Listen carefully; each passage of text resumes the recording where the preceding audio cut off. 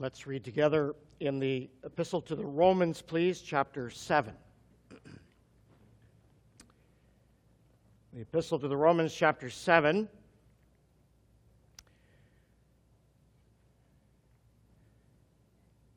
Brother Clive and I have not talked at all about what we would speak about, and I am just very hesitant to take this up lest I should tread on something that he wants to take up. But our thoughts are very similar this morning, and I hope the Holy Spirit will weave the thoughts together so that there's no conflict or overlap, but that really what we do is we develop truth as we go along in the conference. Romans chapter 7 then, and verse number 18. For I know that in me, that is in my flesh, dwelleth no good thing. For to will is present with me, but how to perform that which is good, I find not. For the good that I would, I do not. But the evil which I would not, that I do. Now if I do that which I would not, it is no more I that do it, but sin that dwelleth in me. I find then a law that when I would do good, evil is present with me. For I delight in the law of God after the inward man. Let me just pause on this verse for one moment. If you are genuinely born again, this verse is true of you. If this verse is not true of you, you are not saved. You need to come to the gospel meeting tonight, because every true believer has an inward love for God and an inward love for His Word. And however much that is stunted, however much that is masked by other things, however much that is not evident maybe outwardly in our experience, every true child of God inwardly delights in the law of God. But I see another law in my members, warring against the law of my mind, and bringing me into captivity to the law of sin which is in my members. O wretched man that I am, who shall deliver me from the body of this death? I love it when the Bible answers its own questions, don't you? I thank God through Jesus Christ our Lord. So then with the mind I myself serve the law of God, but with the flesh the law of sin. Chapter 8 and verse 1, there is therefore now no condemnation to them that are in Christ Jesus, who walk not after the flesh, but after the Spirit. Now chapter 13 will be my concluding reading. Romans chapter 13 and verse number 11. And that, knowing the time, that now it is high time to awake out of sleep, for now is our salvation, our ultimate deliverance, nearer than when we first believed. The night is far spent. The day is at hand. Let us therefore cast off the works of darkness, and let us put on the armor of light. Let us walk honestly, as in the day, not in rioting and drunkenness, not in chambering and wantonness, not in strife and envying, but put ye on the Lord Jesus Christ, and make not provision for the flesh to fulfill the desires, the lusts thereof. That's all I want to read, and I trust God will bless this together with what you've already been hearing.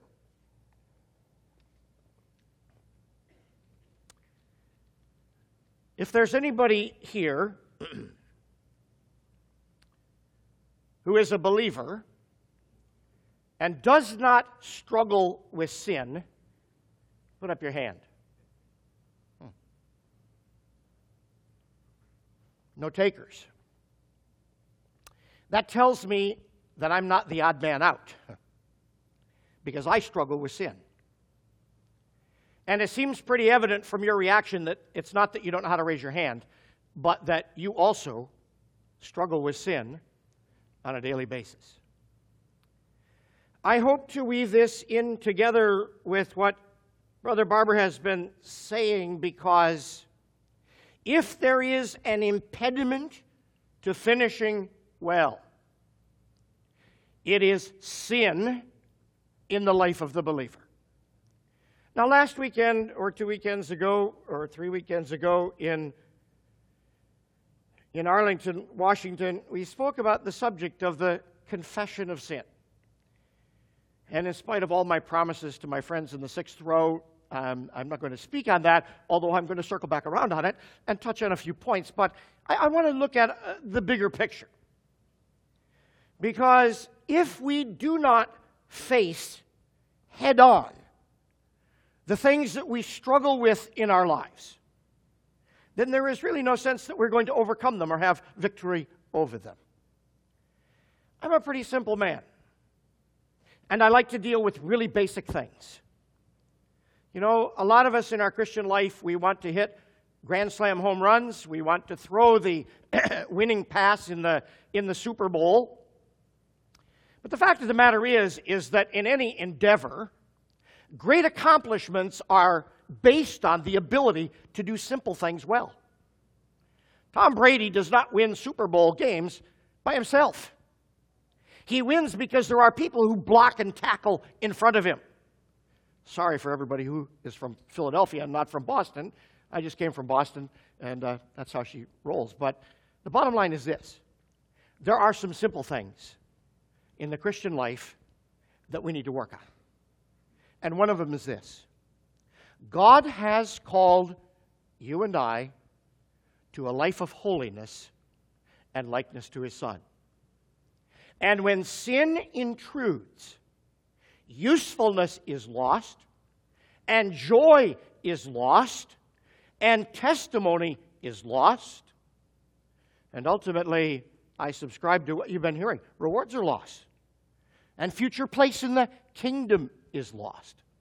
And so we need to think about the problem of sin. I just have 6 or 7 very simple to-dos for your list today. And I think these are things that all of us can, in one way or another, work on, and do so very productively as we seek to honor God with our lives. The first thing I want to think about is that we need to acquaint ourselves more thoroughly with the holiness of God. You know, we live in a culture that does not respect authority particularly. And everybody, you know, we just have this big flat social structure. Everybody is equal. Every fool that can sign on to Facebook has an equal voice in the public discourse. And actually the idea that there is a supreme, transcendent being who speaks with authority and demands certain behavior, that's not something that is even part of contemporary thinking in 21st century America. I want to just stop and tell you that what the world thinks about God and thinks about reality is of absolutely zero interest to the believer. None whatsoever.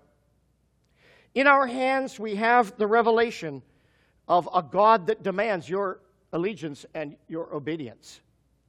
A God who says, "Be ye holy, even as I am holy." There's no negotiation. There is no compromise. There is no watering down of the demand. God requires that you be holy because you and I have been saved by and serve and are eternally linked with a God who is transcendently holy. Be holy because I am holy.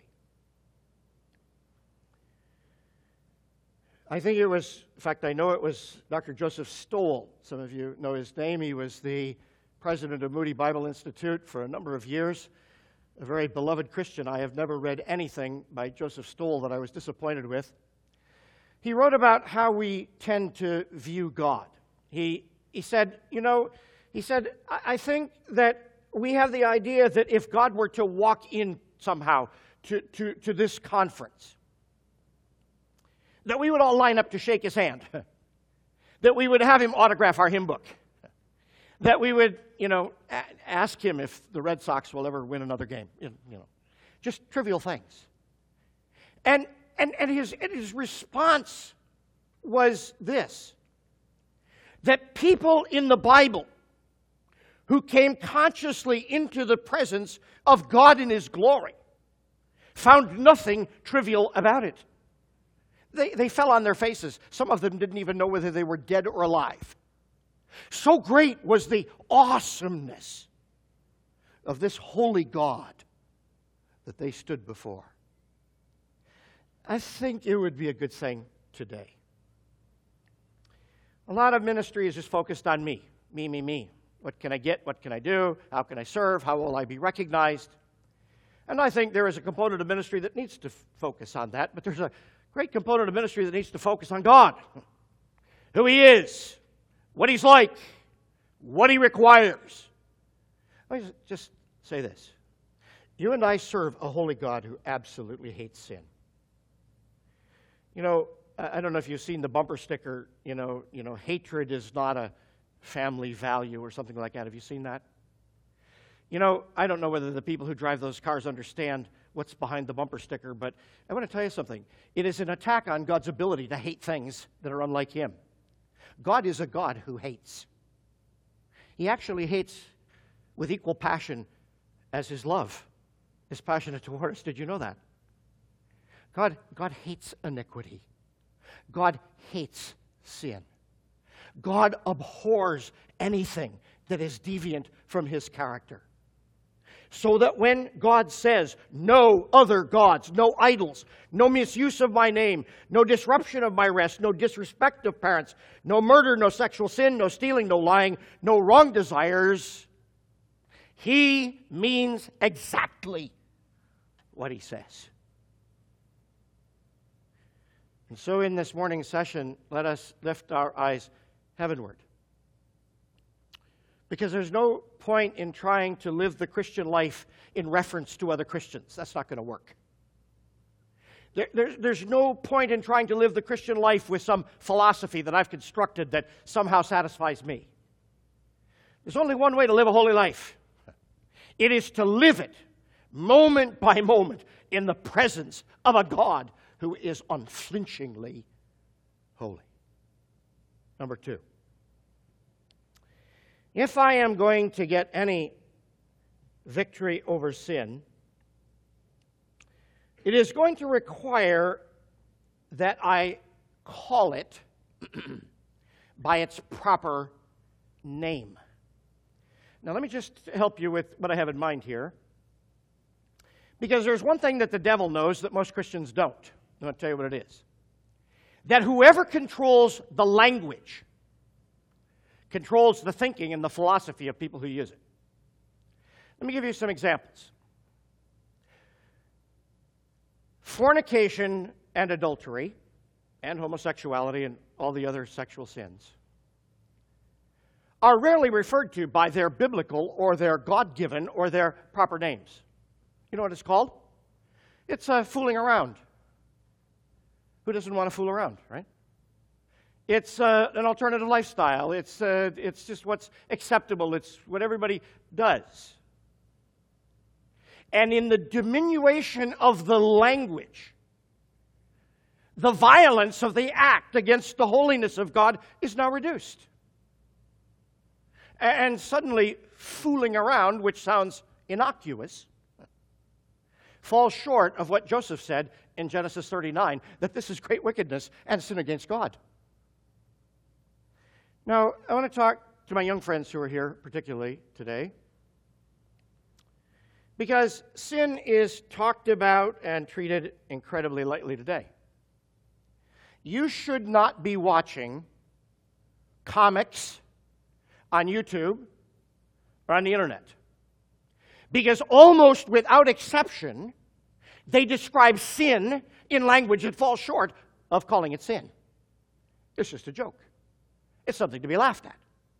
And the problem is that if you laugh at what you see on TV or what you see on your iPhone or what you see on your computer screen, pretty soon you're going to be participating in it. And by the way, Romans chapter 1 says that it's not only those who do something, it's those who approve of it, those who laugh at it, that are actually guilty before God. Now, this cuts awful close to home to me because I'm a good-natured person. And I like jokes. And I like humor. I like clean humor. But the bottom line is this: our culture is moving filth through comedy into mainstream acceptance.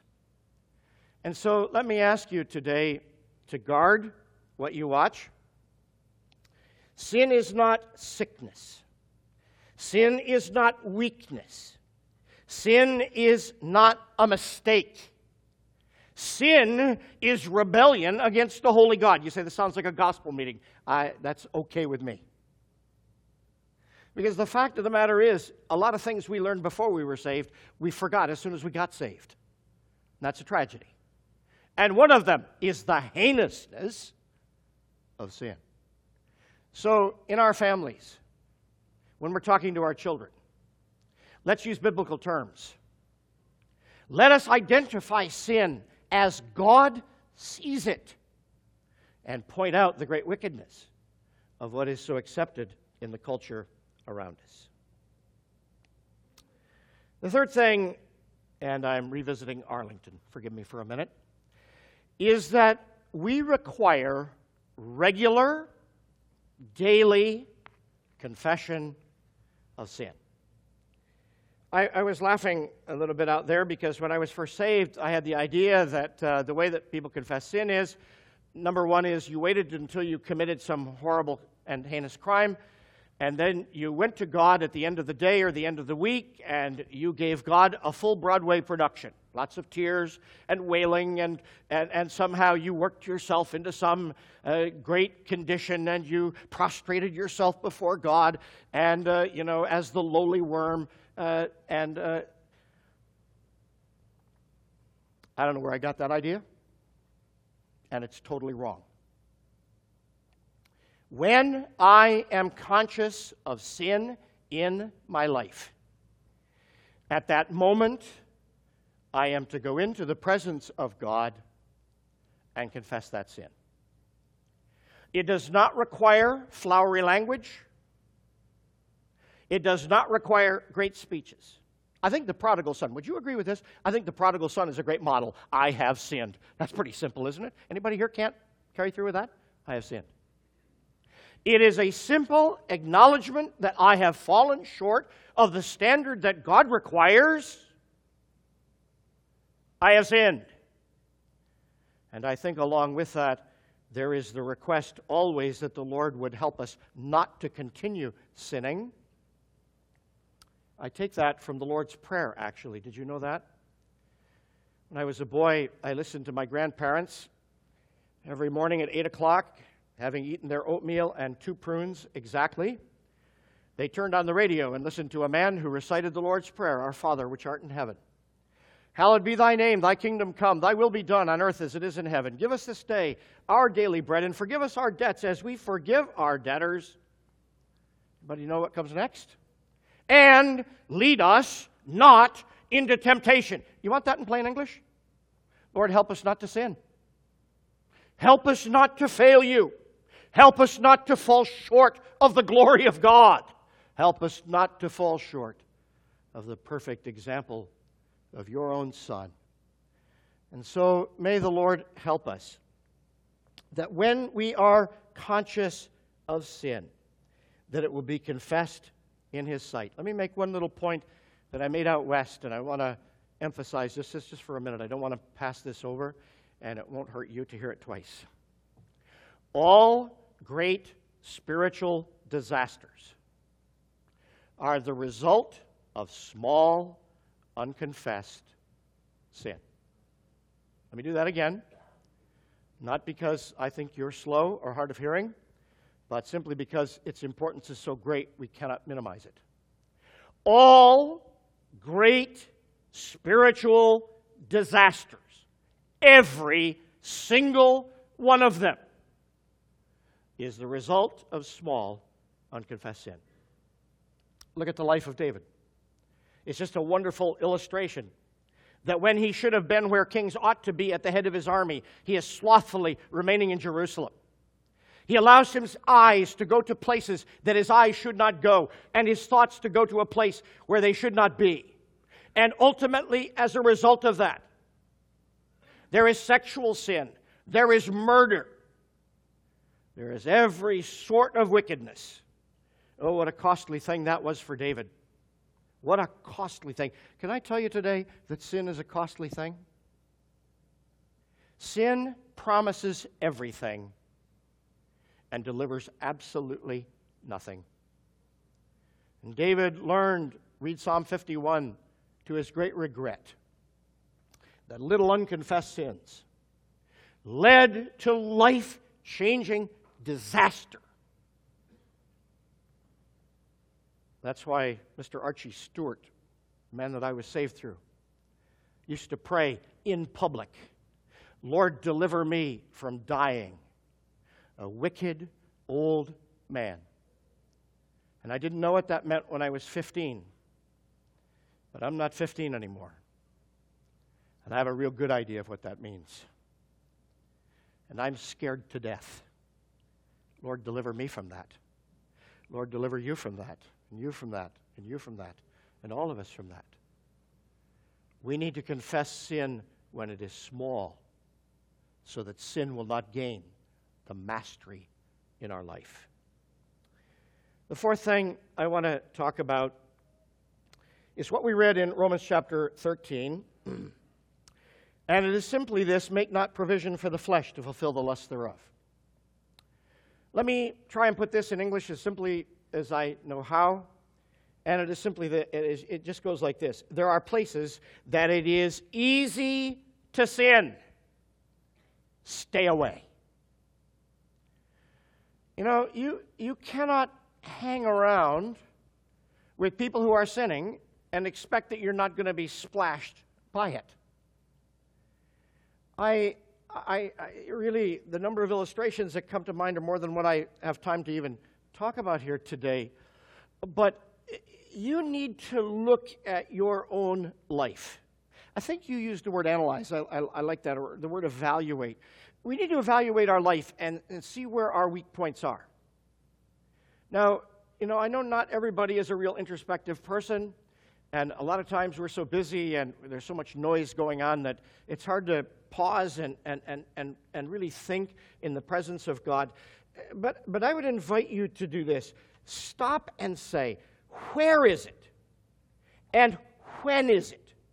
And who am I with when I find it easiest to sin? You know, the Christian life is going to require some hard decisions. It may be that places that you love to go are places that you can't go if you're going to overcome sin. It may be that circumstances that you have been heretofore comfortable with are going to have to be eschewed if you are going to really live for a holy God and be holy like Him. It may even be that there are people. Now, I may get fired for this, but it's worth it. There may even be other Christians that you cannot be around because their low spiritual standards will bring sin into your life.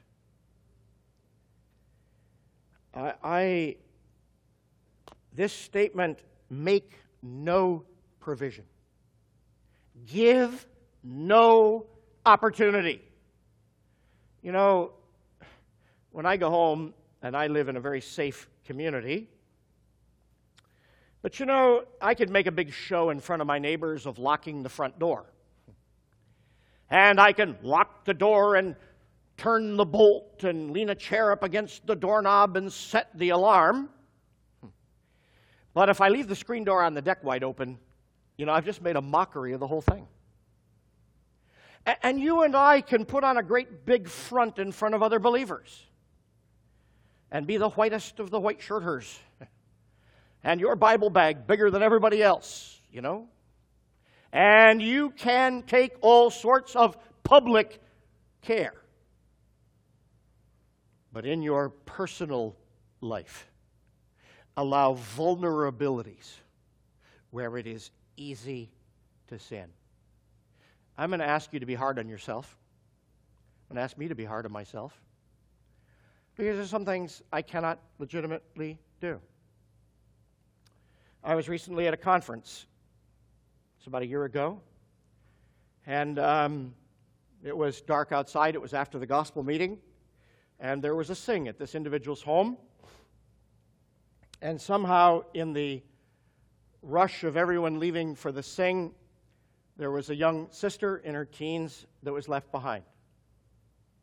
One of the brethren, whom I've known for many, many years, he's a beloved friend of mine, he came rushing over and he said, Dan, would you take her over to the sing?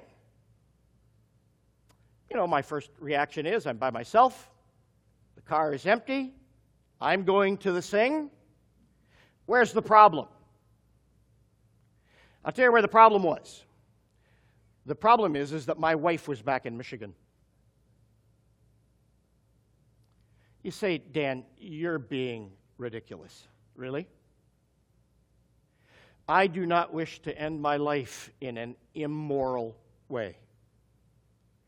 And neither that sister nor I had any intention of immorality, but it was something that could not happen. I'll just say this in defense of the brother who asked it. Halfway through the sentence, the blood ran out of his face. And he quickly followed it by, no, we're going to find some other way. You say, boy, you're really tight, man. You're really worried. Yes, I am. I'm worried about finishing well. I'm concerned about honoring my wife who was not with me. I'm interested in my grandchildren who look to me, at this stage in life at least, as their hero. I'm interested in God's people whom I try to serve and the community that I live in where people look to me as a spiritual leader. And all of that could be lost in a single failure to avoid every possibility of sin.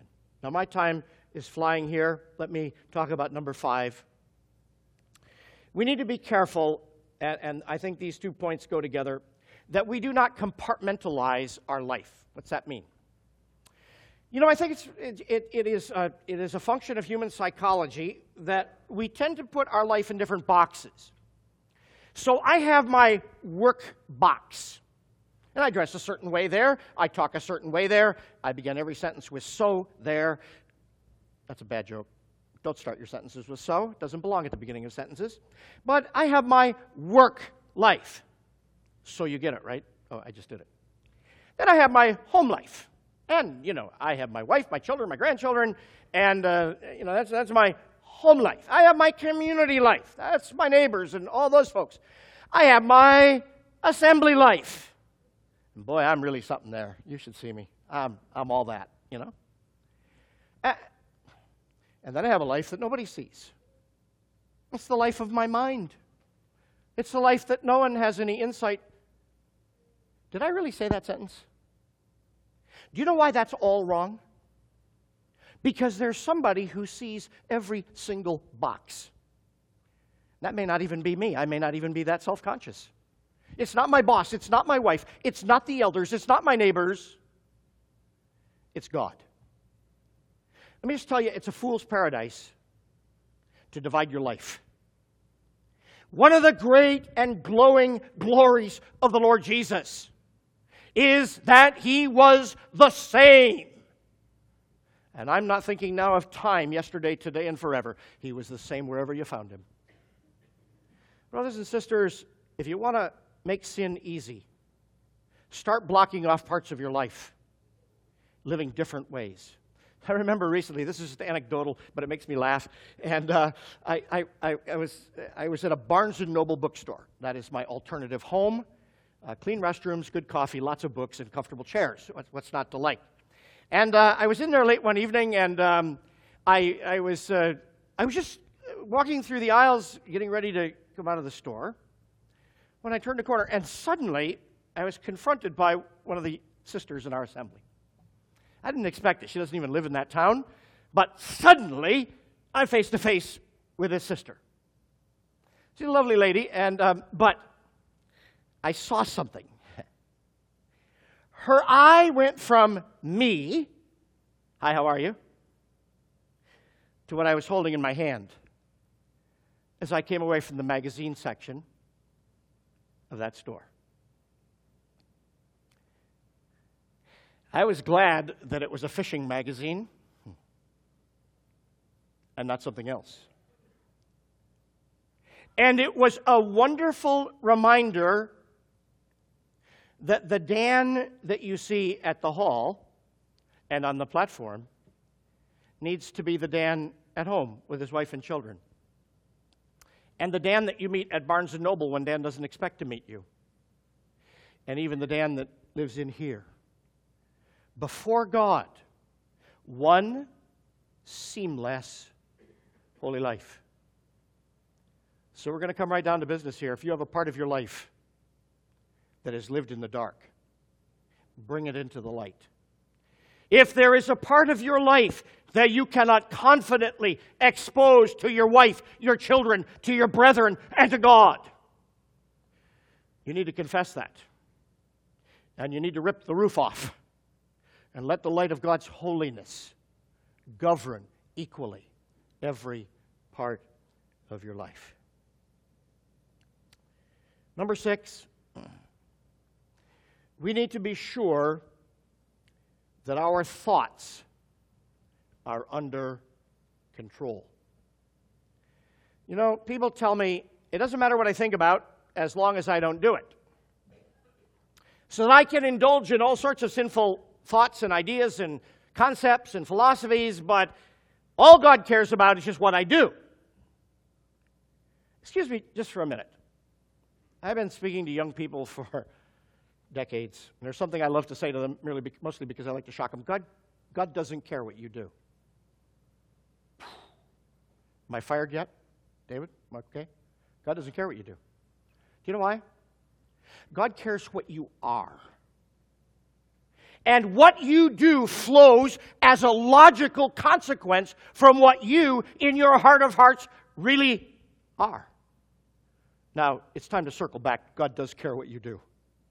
But for the purpose of my argument, what you do is not the issue. It's what you are. We had a president in the United States, I'll say his name, Bill Clinton.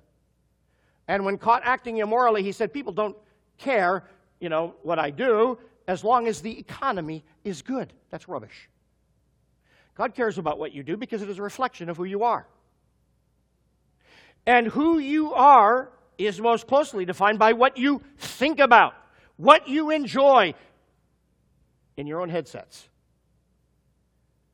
And I want to suggest that what you think about is what you ultimately are going to do. And you cannot harbor sinful, immoral, wicked, lustful, covetous thoughts without that ultimately working its way out into your behavior. Maybe you're going to say, well, the Bible says, as a man thinketh in his heart, so is he. Pretty simple, isn't it? Your thought life defines who you really in your deepest self are. Now, people say to me, Brother Dan, I have thoughts that come into my mind, and they come unbidden. Does anybody here have that? I do. I see a billboard, and it creates thoughts that I did not ask for or desire. Let's not fool around here this morning. Let's just talk reality. There's things you see. There's things you hear. There's things you read. There's experiences that you enter into. And there are thoughts that come into your mind. And they are not the thoughts that you chose. And they are not the thoughts that you invited in, but there they are. By the way, I never confess those thoughts to the Lord. Now, let me be very careful here. I wasn't the origin of those thoughts. I am not responsible for them entering my mind. I'm going to tell you what I'm responsible for. I am responsible for how long they stay there. There's an old saying, and I take this very personally.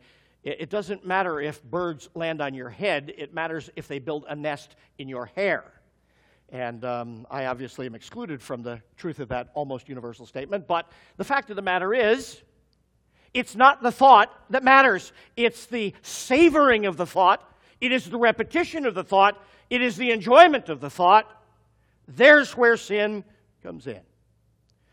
That is why Philippians chapter 4 says, think on these things. You see, God wants us, when thoughts come into our mind, He wants our mind turned to holy and beautiful things. You know, even secular psychiatrists practice what is called displacement therapy. And it is simply this. When people focus on something that is wrong, the sooner that it is displaced with something that is right, the better their mental health is going to be. Let me tell you that is exactly true in the spiritual world. When evil thoughts are allowed to linger in the mind, those evil thoughts begin to form the character of your soul. And so, dear brother, dear sister, this is a struggle that I have. I have a vivid imagination. I have all sorts of thoughts. But when thoughts that are unworthy of Christ enter in, they are to be replaced with thoughts of Christ and of His Word. And not just that, by the way. I think Philippians 4 says that Christian music could fill that spot. Don't you think so? Things that are lovely and things that are pure. I don't necessarily think it has to be that you meditate on the Psalms of Ascent or something. It isn't the idea. But when unworthy, sinful thoughts come in, they are to be immediately, upon recognition, replaced with things that are worthy of God's honor. The last thing, and I have 1 minute, and I'm just going to touch on this and go, and that is this. That I need to yield myself completely to the God who saved me. Apart from that, everything else that I've said is not really going to work. Because God does not claim part of me. He wants all of me. My wife one time, some of you have heard me say this, told me that she wanted to rewrite one of the hymns. That's dangerous business among the brethren. But I said to her, how do you want to rewrite it? She said, well, I think it would be more truthful if we sang, take my life and let it be, some for God and some for me. I said, amen, I'd sing that really heartily. I think that's the way I live most of my life. That's not what God wants. God doesn't want to sit in the front seat of your life. He wants to grab the steering wheel and run things. And the problem is, most of us, if we were really going to be honest, we like having Him there. We like having Him around. But yielding everything to Him scares us to death. Anybody here know what I'm talking about? Well, thanks for some honesty. Somebody nodded their head. I appreciate it. It is a life that is totally laid on the altar for God, that actually has victory over sin. You and I are never going to come to a place of sinlessness in this life. That awaits a future day when you and I are fully conformed to the image of Christ. But may God help us in this little while that we have left, until the day of reward and the day of review that we've been thinking about. May God help us in this great struggle against sin to take practical steps, to open our lives to the eye of a holy God and seek to lead and live holy lives for Him. The Lord bless you. Let's pray for each other. Pray. Would you do that? Would you pray for Dan? And would you pray for this, Dan, too? And pray for your parents? Are you all praying for your parents? Honor your father and mother. Pray that your parents won't sin. Pray for the elders in your assembly. Pray for the girl that's sitting next to you or the boy. Pray for your circle of friends. Godliness will reach its happiest height when sin is put aside and holiness to the Lord is seen in our lives.